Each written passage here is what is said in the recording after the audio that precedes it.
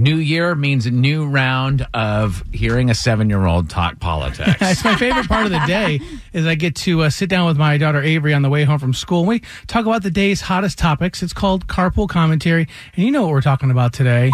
It's Carpool Commentary with Avery. Hey, Shug, how's it going today? Good. You know what today is? Election day. It's Election Day. Loeffler and Perdue and Warnock and... Jonathan. Yeah, that's true. Election Day. But did you know the big news is that President Trump called the Georgia Secretary of State and asked him to find a couple extra votes to help keep him in office. I know. I heard that. Mommy told me when you were talking on the phone with her. Mommy told you, and I was like, what? I was thinking, what if we had I'm alive. what if we had our own little scavenger hunt and I asked you to find something for me?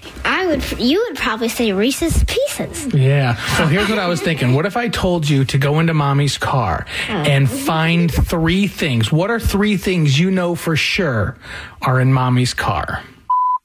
I asked my 7-year-old daughter, Avery, if she were to go on a scavenger hunt in Mommy's car, what 3 things for sure are in there? Pack of smokes. Yeah, right. Any guesses? Do you have any idea? Cell phone charger, receipts from Chick-fil-A. Wow. And some lip gloss. Okay, let's take a listen.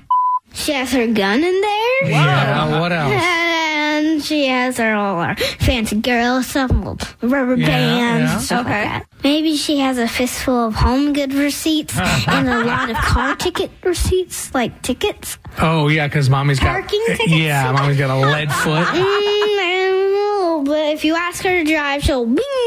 Yeah. All right, well, hey, I love you, and happy Election Day. Me too, bye. Got her gun, crossbow. Yeah, absolutely. There's a dead deer carcass in there. I don't know.